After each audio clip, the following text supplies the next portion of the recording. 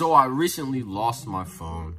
I don't know how. It was me and my friend, and we were, just chilling or whatever. And I reached in my pocket and realized that my phone wasn't in my pocket. I'm trying to think and backtrack where I was, this and that, and I just couldn't remember.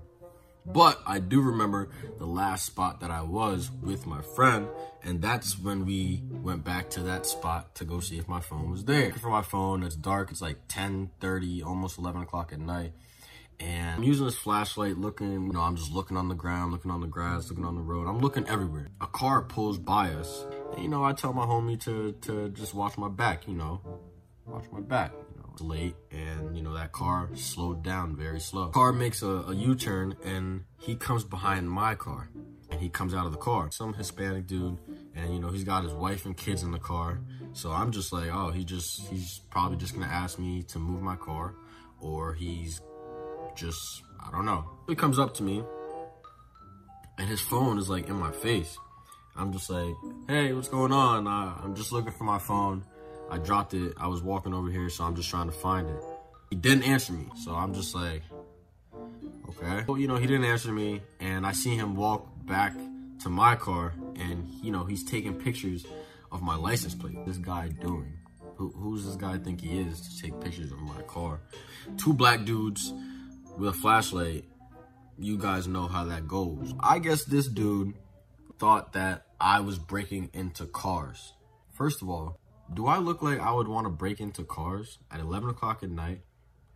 Like, do I really look that dangerous? So, I didn't end up finding my phone, so I just went home after a while. I was just fed up. So, I'm home, and maybe 30 minutes after I came out the shower, I hear the doorbell ring.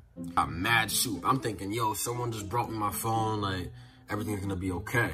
Little do I know, there's like 4 or 5 different cop cars in front of my house. What is going on? So I answer the door or whatever, and the cop says, are you Matthew? I mean, yeah. Why are you asking? It's this incident, and some guy said that 2 black teens were breaking into cars.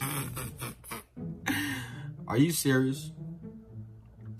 This is exactly what we're talking about. Why do you think that we were breaking into cars? Where's the proof that we were breaking into cars? Where do you just get that from? So he says, yeah, some guy said that you were breaking into cars with your friend, and he took a picture of your license plate, and then we tracked the license plate and came to your address to find out if you were doing that. My major is criminal justice, so I gotta have a clean record. I don't want any problems with the cops, and I don't want any problems with anybody. Like, I'm just not that type of person. Number 2, I was just looking for my phone. Like, I told him that I was looking for my phone. That's all I was doing. So the cops were like, okay, well, this and that. We're gonna have to ask your friend, this and that, a whole bunch of stuff. I'm just like, okay, go ask him. He's gonna tell you the same thing because I'm not trying to break into no damn cars. So, the police left, and I'm just home, just like, yo, why? I don't understand. It's crazy how things work, because you could really be anywhere, and, you could just get blamed for anything.